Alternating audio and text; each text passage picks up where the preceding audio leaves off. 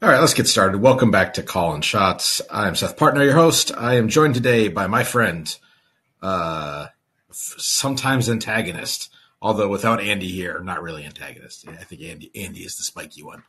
Uh, but from Playback in the Light Years pod, Sam Esfandiari. Sam, how you doing? I'm good. How you doing, Seth? I'm doing all right. I had dental work today, but other than that, we're fine. We're recovered. We are no longer numb. Ooh, see, I've been delaying. Well, long story short, I'm delaying the inevitable, which is probably just what you just had happen. Anyway. Yeah, bad times. So speaking of pulling teeth, no, that's terrible. We did your pod over the weekend, and we talked a little bit about the Warriors, kind of the weird home road splits, which have actually even before we talked about it had started to balance out a little bit. And they had a nice win in Oklahoma City last night. And first of all, I'm interested in what you think about that game. Mo and I we're doing that game for Playback, and we switched off of it after the first quarter because the Warriors were basically blowing their doors off. But yeah, I mean, yeah. I was gonna say, I feel like that game's like a nice summation of where the team is at. You're seeing signs of them coming together. Steph is still absolutely amazing and can control a game with the best of them. And you also see some of the flaws that were not there last year, namely depth and just kind of like overall athleticism. So I thought that it was both on display, but like the big thing that's different now versus early in the year, the starters are just doing a better job of kind of controlling the game. Not just Steph, but like Draymond's kind of in his peak Draymond-y form, and Klay Thompson's come around. So I would consider it all in all positive. So I have to ask you about it because this is something that is we've talked about on Nerder some and I know Akil. Yeah. I don't like them starting Jordan Poole. We may have talked about this earlier, but I like play your five best players. Kevon Looney is one of their five best players. Why am I wrong? I don't think you're wrong, and I think Steve Kerr on some level agrees with you because he has not closed Jordan Poole the last two games. Very interesting. He went with like Looney or Dante DiVincenzo or both. He even had Kuminga close in certain ways. So that in some ways that feels like kind of a nod to what you're saying. Like he's letting it be known that it feels like it's a circumstance thing. There's a little politics involved. In general, they want to lean into 48 minutes of Looney and Draymond at center, which makes sense. There's going to be some overlap moments where they play the two of them together, but I think it has more to do with that than anything else. I think they also like having an additional ball handler out there with Klay Thompson. In the past it was more of like the Andre Iguodala type, or during the highest of glory years, the Kevin Durant type. But I do think that kind of helps Klay a little bit find his efficiency. There's a little less of Klay dribbling and he's going to get his shots up, so it's a question of are they going to be good shots, right? So right. No, I do think it's part of that, but it does feel like an imperfect solution, and Steve Kerr basically lets you know with his coaching, like, yeah, I may be starting it right now because it's letting us get our offense going earlier, but I don't buy it to close games. Right. No, you're talking about them helping Klay out with the ball handling. It reminds me of the best shooter on my team in college. At one point in one game, the coach yelled at his roommate, "Why is Jim dribbling? He's hurting the team." Which, I mean, I don't know why this brought that to mind, but it did.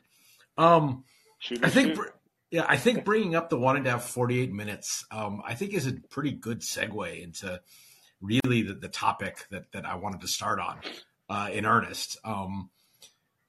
I think you probably agree with me that this team as constituted is not quite good enough to be a top-level championship threat. It would take a gargantuan performance from like the core five players health-wise for this team to last 2 months of a 6.5, 7-man rotation in the playoffs, which is like really what we're talking about. Like, I do actually think that 5-man unit with Looney can hang with everyone. There's the realities of a 48-minute game and the culmination of 2 months of playoffs. And who do you trust more right now between Dante DiVincenzo and Jordan Poole in that environment? Dante. Okay, I'm surprised. I agree with you. I'm just surprised you went there that quickly. Dante, are you surprised Dante DiVincenzo has become a fan favorite in the Bay Area? Like, one, he tends to be endearing wherever he goes initially anyway. Second, his game fits what the Warriors want to do like a glove. Third, this is by far the best I've ever seen him shoot the ball. So Dante's a lot easier to cheer for when he's at 39 to 40% from three than 30%, which was part of his Milwaukee days, right? Really the last year after he came back from injury, he was. I think it looked like he was going in a sad direction. I think he was before he hurt his foot in that playoff run. He was great for the Bucks, and that was a low key a big loss for them at the end of their first round series. I think that probably made the Brooklyn series harder than it needed to be. The infamous foot on the line. Yeah, exactly. Well, it's all of that. Yeah, all about feet. The other thing that makes Dante an easy choice in this one is he just does a lot of the little things. Loose balls, making the extra pass, clearly the better defender between him and Poole. And, if they're going to be an imperfect team, I'd rather try to surround Steph and Clay with guys who can defend and kind of fill the gaps and just, live with their shooting. It's worked pretty well for a decade, right? I think that's a story of the like sort of an unsung story of the Warriors dynasty is like the constancy of having kind of the versatile, skilled connector types. Yeah, for sure. And so that's kind of whereas like I feel like Poole's value really shows itself when one of Steph or Clay is either out of lineup or off the court. It's like they finally have a guy who can kind of eat the usage and be the focal point, even if he's not as efficient or a little turnover. Like I don't think it's really an insult to him to say he's not as good as Steph Curry, but like someone who can how dare you eat the innings, right? Like can be the focal point of the offense in that way. So that's why I feel the way I do. So this is basically a long-winded way of getting to if they want to win a title this year, they need to add at the deadline.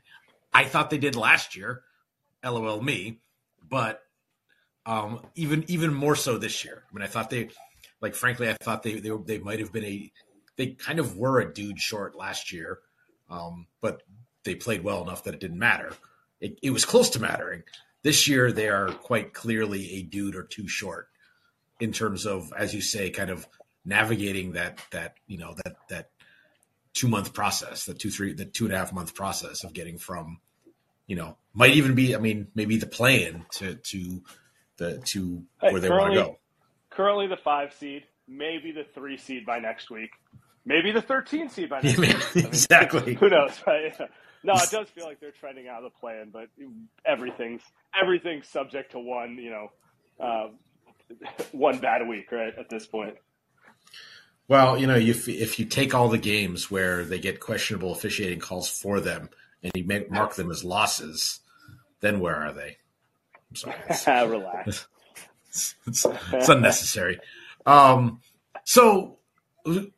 I think they need to do something. This is I would agree with you. The clock is ticking on this core. First of all, what do you think? Just positionally, role wise, what's the biggest need? Is it another big, or is it somewhere else? They need the thing that everyone's looking to basically add, which is a big wing. If I could construct the perfect player to add to them, it'd be another 6'8", 6'9" guy who plays predominantly the 4 for the Warriors. He's a wing, though. Like the role Otto Porter played, the role Harrison Barnes has played in the past, that type of guy. And there's different ways to get at it. I think that's more valuable than a pure big man for them. Just because if you want to play Draymond at center, you need enough wings around him to make it work. And right now, Anthony Lamb has punched above his weight, but he's like 6'5" at best. It's like if you could upgrade the Lamb rotation minutes to kind of a 3-4 big wing type, I think that's what you want. I mean, you got a good look at a guy that I might recommend for that spot last night, which is Kenrich Williams. Yeah, it doesn't seem like they're interested in trading him, right? Not really. Seems like I thought they were going to be a seller, but they're kind of too good. They seem uninterested in selling for the sake of selling. So yeah. I've taken him off the list, but obviously he fits perfectly what they need, right? He also fits that like connector type of player. And is very good rebounder for his size as well, which is an important trait for kind of that lineup construction for the Warriors. The name that popped to mind today, just because there's reports that they're willing to trade him for the right young player or pick, is Jared Vanderbilt. It's interesting. So it'd be nice if he could shoot, but he's not a shooter. But both defensively and rebounding, and I think he's a good enough passer to fit into what the Warriors want to do. That's a player I could see playing next to Draymond in small ball lineups and being effective for them. So on its face, I see that. I had Sarah Todd from the Desert News on last week, and she was basically like all but running into the Jazz office and demanding they trade Jared Vanderbilt. Not that not that he's a bad guy or anything like that, but that he is he essentially, if I had to boil it down, he is the epitome of a tryhard who people might overrate because they see the visible efforting. And the defense isn't as good as you think. The player you like when he's not on your team. Yeah. Gotcha. Like the defense isn't as good as you think because he's the guy who's running around, but he's running around because he's not in the wrong positions. He's not in the right position. The offensive limitations are, nobody would ever guard him on the Warriors. And, they've made use of guys that people didn't want to guard, but I think that like Gary Payton is both a better shooter and probably a better mover off the ball. So yeah, I understand the appeal, but wonder if he's actually good enough to do that. I mean, I almost think like anything you'd use him for, I'd just rather play Kuminga. Yeah, that's the other side of it. It's like, okay, so they need to add another big wing, but in theory, this guy needs to be tangibly better or different than Kuminga because Kuminga's he's been the one young guy who's like shown them something this year, right? And clearly he fits the archetype of a wing who can guard multiple positions. His athleticism is very needed on this team, and there's a lot of upside to be tapped there. So, in theory, Vanderbilt would not make sense because it's like, I don't know how you could play him and Kuminga together. So really all you're doing is blocking Kuminga in some ways, and maybe you should look in a different direction.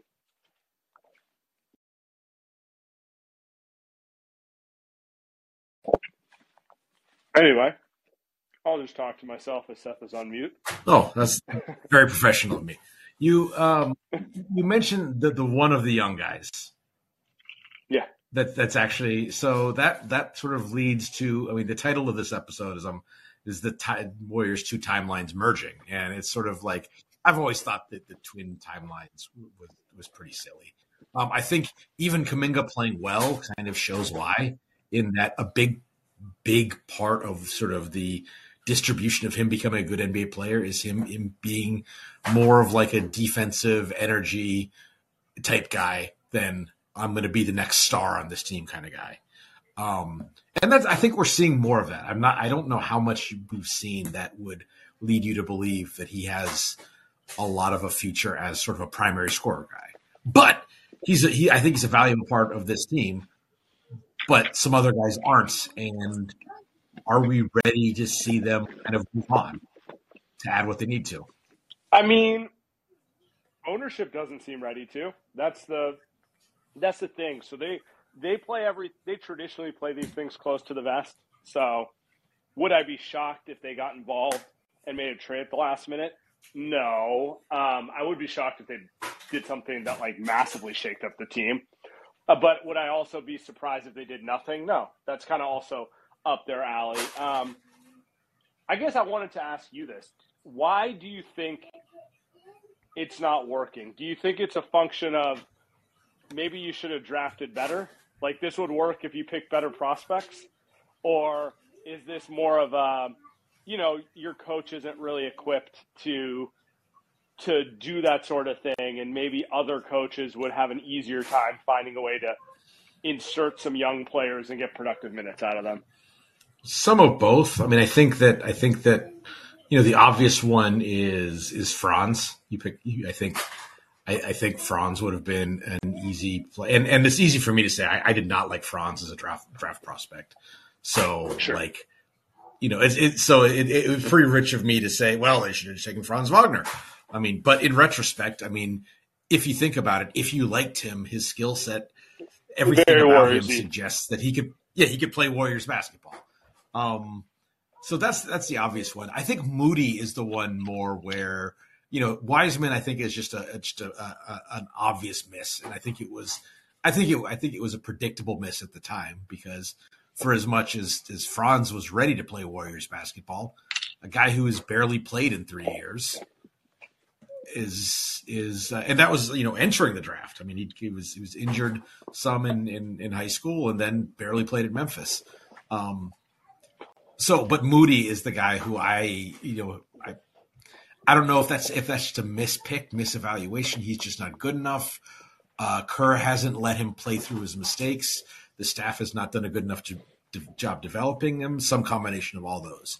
But I think that he probably hasn't been given the fairest shake of the group. Yeah, and he's got the toughest job of the bunch, because it's like, all right, so you're a shooting guard. There's Klay Thompson. There's Jordan Poole. Not really big enough or quick enough to be like a 3-4 man. So he just has like a tough pathway to get into the rotation.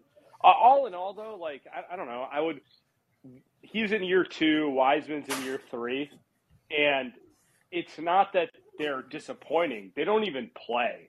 So I don't understand how ownership can continue to kick the can down the road, being like, they're valuable parts of our future. Like, if you feel that way, you should do something with your head coach, or you're just bluffing, because I just can't think of players who like outright don't see the court in their first 2-3 years and then just end up becoming, really good players. Like, obviously, Jermaine O'Neal is the one who comes to mind.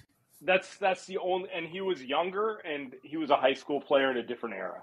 So, and he was blocked by a team that was pretty good. That had players at his position was pretty good. There are minutes to be had on this Warriors team, and instead they're going to, Anthony Lamb and I almost said Jeremy Lamb, Ty Jerome and Ty Jerome, and Ty Jerome, and like, aside from the fact that two-way players can't play in the playoffs, like Ty Jerome can't play in the playoffs. Like, I don't think there's any universe in which Ty Jerome comes into a non-garbage type playoff game and you say anything but, oh shit. So I don't totally understand the reliance on those guys, other than the fact that, the standings are bunched and you've got to win every night. But if the difference is that's 100% what it is. It's we had a free fall to start the season. And then Wiggins and Steph got hurt at the same time. And for a team with no depth, that led to a second free fall. They just need to stack wins. And I don't think Kerr particularly cares about, front office's development project when he's like trying to get the team above 500 for the first time all year. Plus, and this is gonna. We'll get to this in a second. Plus, like, what does he care what a guy who might not be there next year has to say about anything about who should play? But that's probably a different dynamic. So we I think we've mentioned a couple players that you'd be interested in. Is anyone else kind of that has been, rumored or makes sense as a possibility out there that kind of floats your boat? I won't bring up the saddest trade, that possibly should happen in the NBA, which is Wiseman for Mason Plumlee. But something that a trade that actually makes you happy. What sparks joy? What players spark joy for you that are out there? I'm intrigued with Jalen McDaniels if they're actually going to trade him. Another player who probably looks better when you watch from the outside than watching every game. But long wing, can play defense, can apparently hit an open shot on some level. It's kind of slim pickings, Like there's not obviously like OG would be amazing, but that's a price range.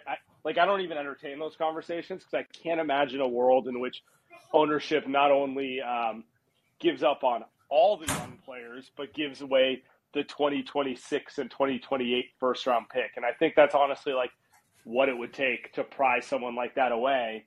And that's ignoring all the luxury tax stuff that would come with bringing him in too. But, you tell me what other wings are out there that may get traded. Like, Gary Trent Jr. pass, I don't know. Bones Highland, it's a guard. Not really needed, right? Not the an amazingly fun player, not the Warriors-iest player. It's like fancier Jordan Poole. Yeah, exactly. Sort of with like almost accentuated strengths and weaknesses. Correct. Very fun when he's on though. But yeah. But like I'm trying to. I mean, who do you think of? Who's out there? Like my issue with someone like Mason Plumlee is not that you're incorrect. That he would tangibly make them better from now until June. I just think when they get to the playoffs, there's not going to be minutes for a third big man, given the way they want to play. So it's like you're acquiring him, and maybe it's worth it. Maybe it is worth it just to like have the certainty you're not in the play-in, adding another big body who can just help you grind out a couple extra wins and keep Looney a little fresher and Draymond a little fresher. But, for me, it really is kind of a wing or bust type of situation. Well, also, if you're that worried about luxury tax, I mean, not having James Wiseman's salary next year, actually. True. It's like I think people still haven't totally realized that in the current CBA, like rookie contracts used to be dirt cheap, and now like the top picks get expensive. Like he makes over $12 million more than the mid level next year. Yeah, full mid level, not the taxpayer level. Yeah. So again, that's probably a question of ownership recognition of I think what is obvious to everybody else in that regard. Mm-hmm. The luxury, like I can understand not wanting to pay like a quadrillion dollars in luxury tax. I can understand that. I would be very tempted by the OG. I would too, because I mean, like even at that price, even you tell like Wiseman, Moody, 2 first round picks. Is there a better wing to fit the Warriors? The famous small ball Draymond at center lineup than OG. Like, not really. I mean, he's about as good as it gets. Him and Wiggins, they're both 6'8". They can both guard 4 positions. He might make an all terrifying. There's some terrifying defensive lineups you guys can put out there. Those guys. Sorry, I thought you were Fitzen. I thought you were Fitzen on the team for a second there. I know what you mean. It's okay. It's gonna give. I want his first OG Anunoby call. So, yeah. It is. I mean, it is attractive. I think it's. If I was to guess, it's the giving up the 2026 when Steph is 38 years old pick that becomes the non-starter for ownership. Because if you're giving up on the 2 timeline, you're admitting that you're going to have to probably rebuild whenever the Steph era is done, which is fine. Sorry, that's like how it works for most people. But it's hard to rebuild if you're giving away the picks around the rebuild. I don't know. Maybe I'm overthinking it. Maybe I'm being too pragmatic, but I can understand not wanting to give away picks 3 to 4 years down the line if you're going to just gut the whole second timeline. But you know what's cool? While you're rebuilding, a bright shiny ring. Maybe you already have enough of them. So I don't know. That's true. That's true. I mean, the more of them you have, the more equity you have to string out the rebuild longer. Yeah, that's true. This is an article I get into with people here in Milwaukee. It's like, oh, but then down the future, it's like, who gives a crap about the future? Like, you can win a title this year or you can not, and then as we've seen with championship level teams throughout NBA history, it kind of not all at once, but they're pretty good and dangerous, and no one wants to play them, and they're a feisty veteran team, and they lose in 5 games in the conference finals. I think I think that sums up sort of the just out of their window, dynastic team, unless they completely blow up like a Bulls or a Heat. Right. Yeah. No. I mean, you're right. Even I think about those KG Celtics teams, they put up a couple fights after their main window, and you thought it was there, but then the reality of them all being 36 or whatever would rear its head in a playoff series, and that's just kind of how it goes. It's not that they can't beat you on any given night; it's that doing it for 2 months in a row is very hard. Yeah, the late aughts Pistons were the same. Yeah. I mean it. Yeah. So yeah.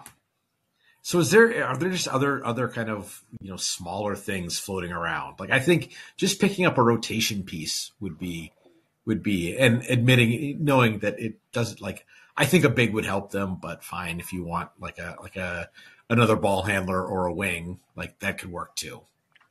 Well, I wonder what happens with the Jay Crowder situation. I can't imagine Phoenix doing a direct trade with the Warriors unless they, got something really sweet out of it. It's just unlikely. But if they end up moving Crowder to a rebuilding team and he gets bought out, that's obviously the scenario the Warriors want, which is they don't have to give anything up and they get a player. But have you heard that he went to Marquette? I'm just if in this scenario where Jay Crowder gets bought out, I think the contract may have already been signed. I hear you. Yeah, because they're already trying to trade for him. You're saying a one team in Milwaukee is top of the list. I think it would be highly likely if he were to engineer a buyout, it would be to sign with the adopted hometown Milwaukee Bucks. Yeah, I can see that. That makes a ton of sense. Well, he is openly pining for a return to Milwaukee. He's having an online bromance with the Marquette coach Shaka Smart. So I mean it is unsubtle, the campaigning. Yeah, and that makes sense. It's if he gets bought out, every contender will offer him a vet minimum. So it's where does he want to go, right? And the fact of the matter is most of the time when guys get bought out, they don't get bought out and then choose. They get bought out to go somewhere. True. Not that there would be tampering, but yeah. It's we can get him bought out. That may or may not be the way it's discussed in the room. So I think I think that there's some guys out there. You hope they get one, but almost the bigger question at the deadline is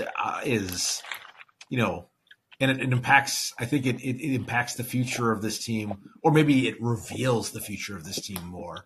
Because I think if Bob Myers isn't there, that is an indication that the team is kind of switching gears almost. Because if they're going to keep rolling it out there, you'd think he'd want to be there and see it through. Yeah. I don't really know, because I could talk myself into different directions with that one. It would feel that way. It would seem like if Bob's going to leave that's like, the first domino to fall in terms of them kind of trying to gracefully shut the book on this chapter of Warriors history. On the other hand, like, there's kind of too many indications this could just be Bob.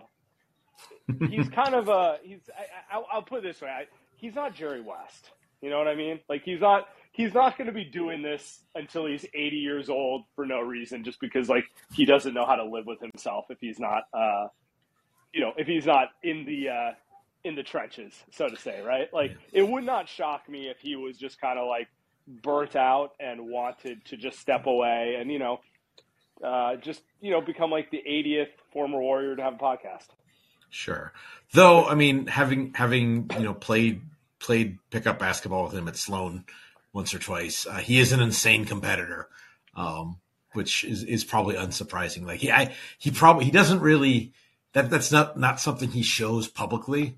Sure. But having seen that and kind of heard tales from like Warrior staff games, like, there is that kind of, I hate to lose more than I like to win, so I have to keep doing this kind of thing.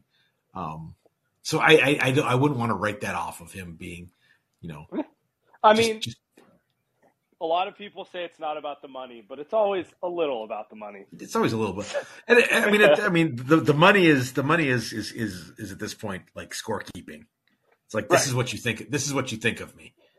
And you value me enough to give me. Well, if Tim Connolly gets that, in Minnesota, like, the 10% salary increase isn't demonstratively changing his life. It's just about the scoreboard and letting everyone know that he's the top dog. Yeah, I think that's right. So what? I mean, like, again, putting your I don't know, your crystal ball face. I don't even know what that is. Like, getting your crystal ball out. Thank you. What, like, is Bob Myers the general manager of the Warriors next year? I think yes, and it's mostly because 4 years ago he was about to leave for the Lakers. Same thing, 2019. Dynasty ending, makes total sense for him to walk away. The flirtation was very public.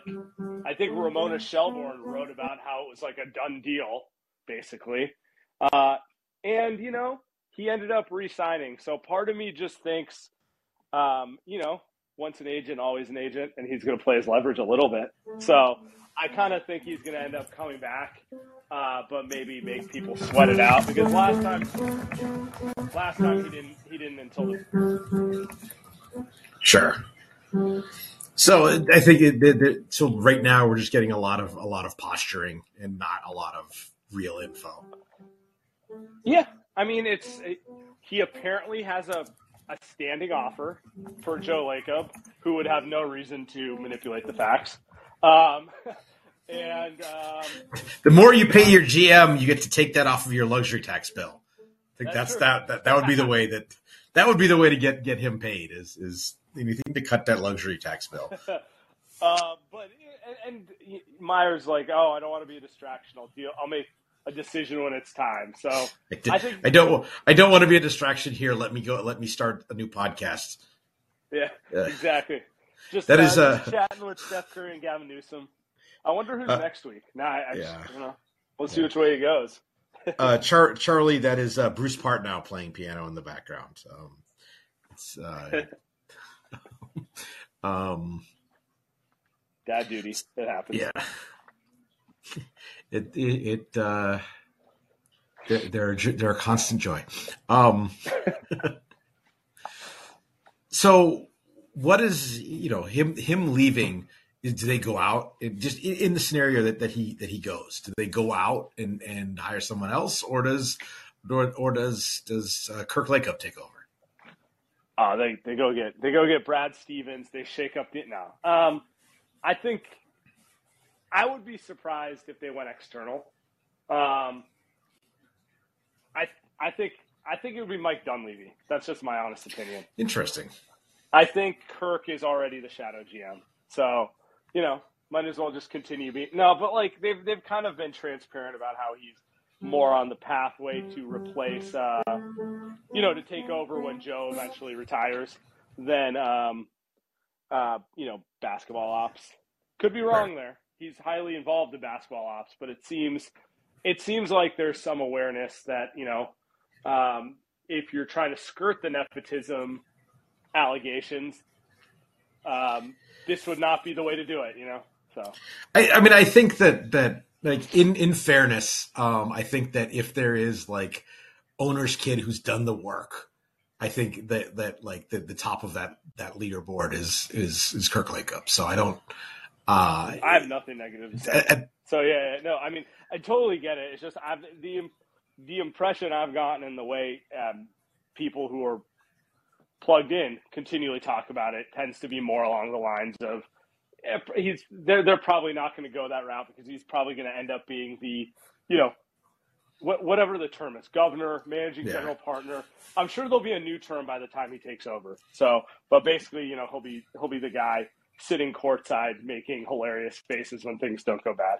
Well. just from a life standpoint, I think that's a lot better.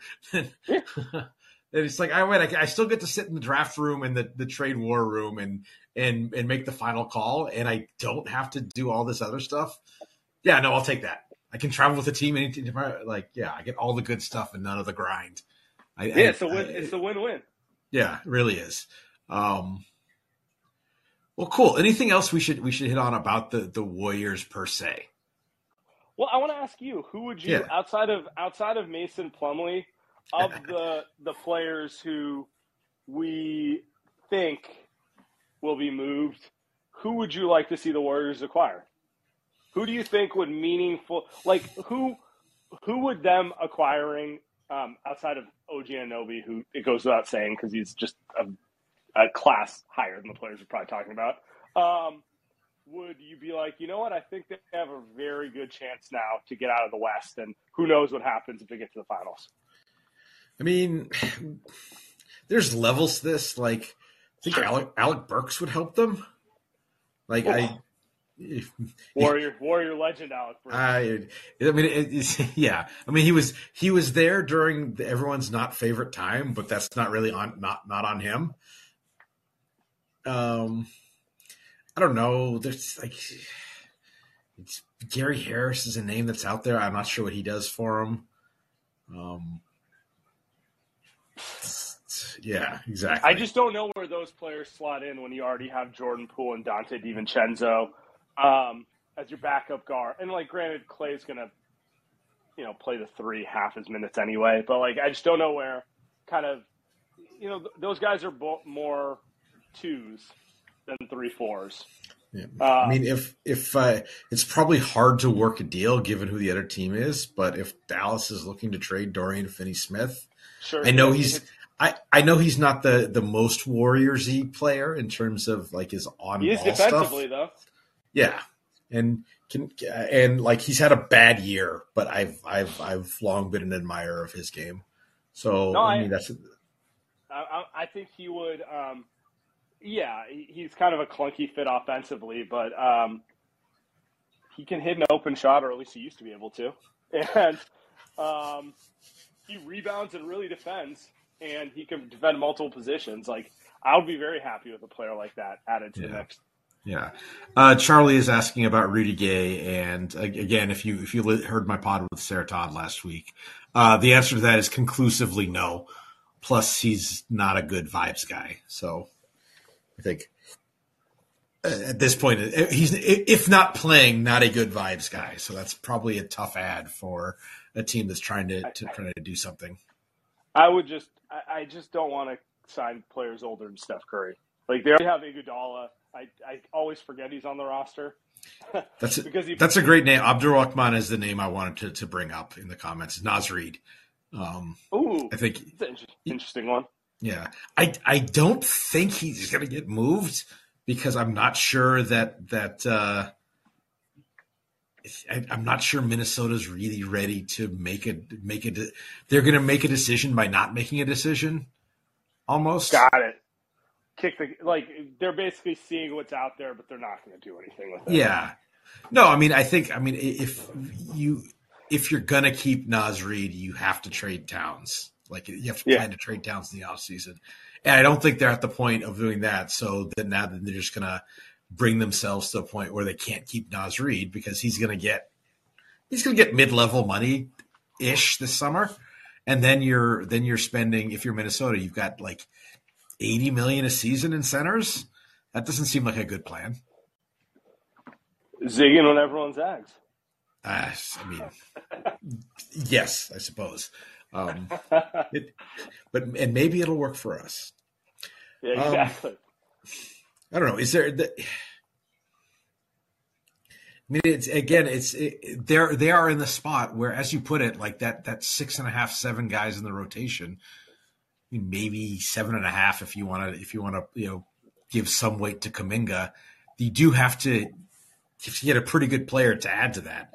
Though wondering if just having like the 9th guy available who you can trust just has some value, even just early rounds of the playoffs.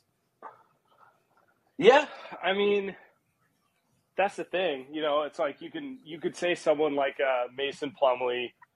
Well, he's not seeing the floor once you get to get to the conference finals. Well, you got to get there first. So if that's the sort of thing that keeps Draymond's back from tightening up because he doesn't have to play 40 minutes a game, then it's probably worth it. So I mean, the Nuggets are a team that's out there. Do you really want to commit to having to play small and only small against the Nuggets? You got Looney.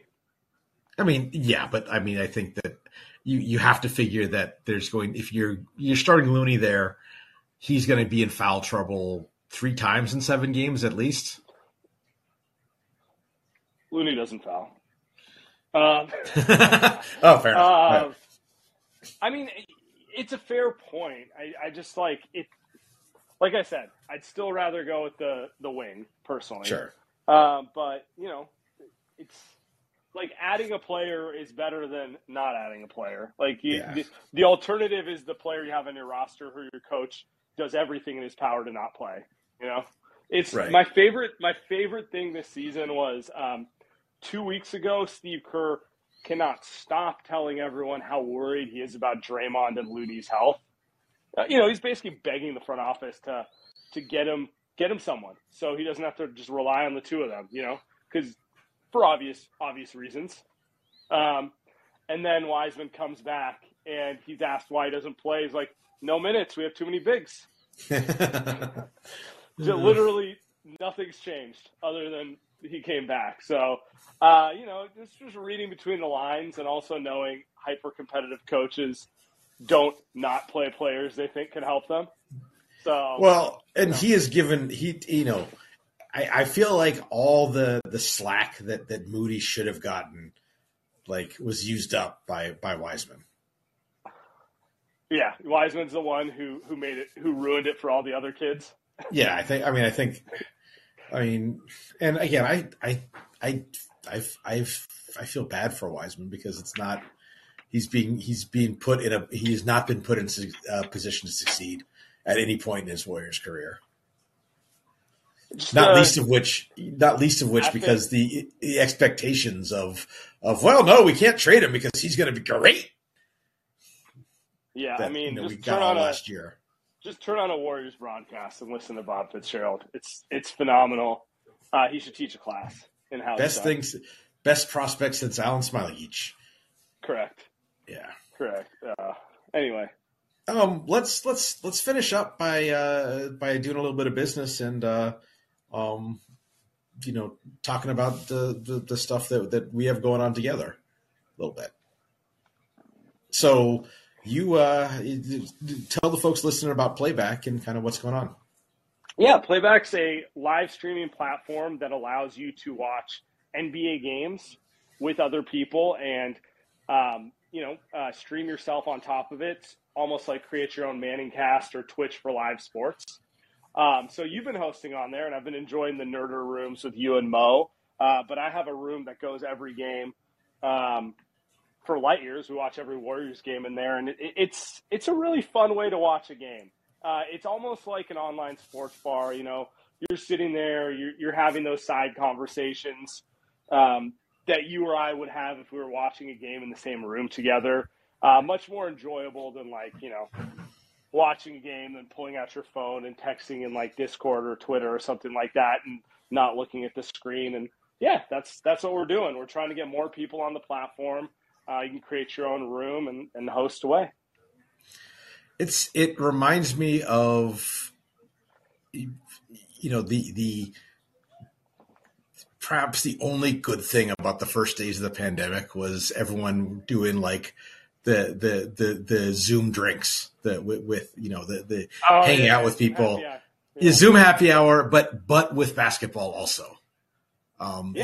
It reminds me of that. It's just they've Mo and I have been doing them. We've gone on to we've been planning to do one game, and then we end up going for 3.5 hours, just bouncing between games, and it feels like it's taken about 15 minutes. I think that's honestly my favorite part about it, the ability to switch streams. I find myself I may think I want to watch a certain game, but you and I know how the NBA is on a nightly basis. Denver comes out and hits 15 threes in the first quarter. Well, I guess tonight's not going to be competitive, but Minnesota and Sacramento are tied in the third, and I'm flipping over there, So you kind of get that red zone type feel when you're doing that, and it goes so quick when you're watching that way. It's funny, the first 3 games Mo and I have planned to do, we did a quick audible because we're basically, if you want players to load manage, have Mo and I plan to do the game on playback, and we will guarantee you that there will be stars sitting. It's incredible. So you should every Warriors game the Light Years group does one. I found myself sitting in with them once, and then Mo and I have been going Mondays and Wednesdays. So on playback.tv, swing through and give it a look. Absolutely, everyone check it out. Seth, appreciate you for having me. No, thanks a lot for coming on. This is an enjoyable back half of a home and home. Absolutely. I look forward to coming on and trying to rationalize no move being made in a week or two. That's right. Thanks, Sam, for coming on. Thanks, folks, for listening. I will be back. I think I am back tomorrow with Schmidt Dua to talk Pelicans, speaking of a team that has been whacked by the injury bug and might have some interesting stuff to do with the trade deadline. So, folks, thanks for listening. Talk to you all then. Take care.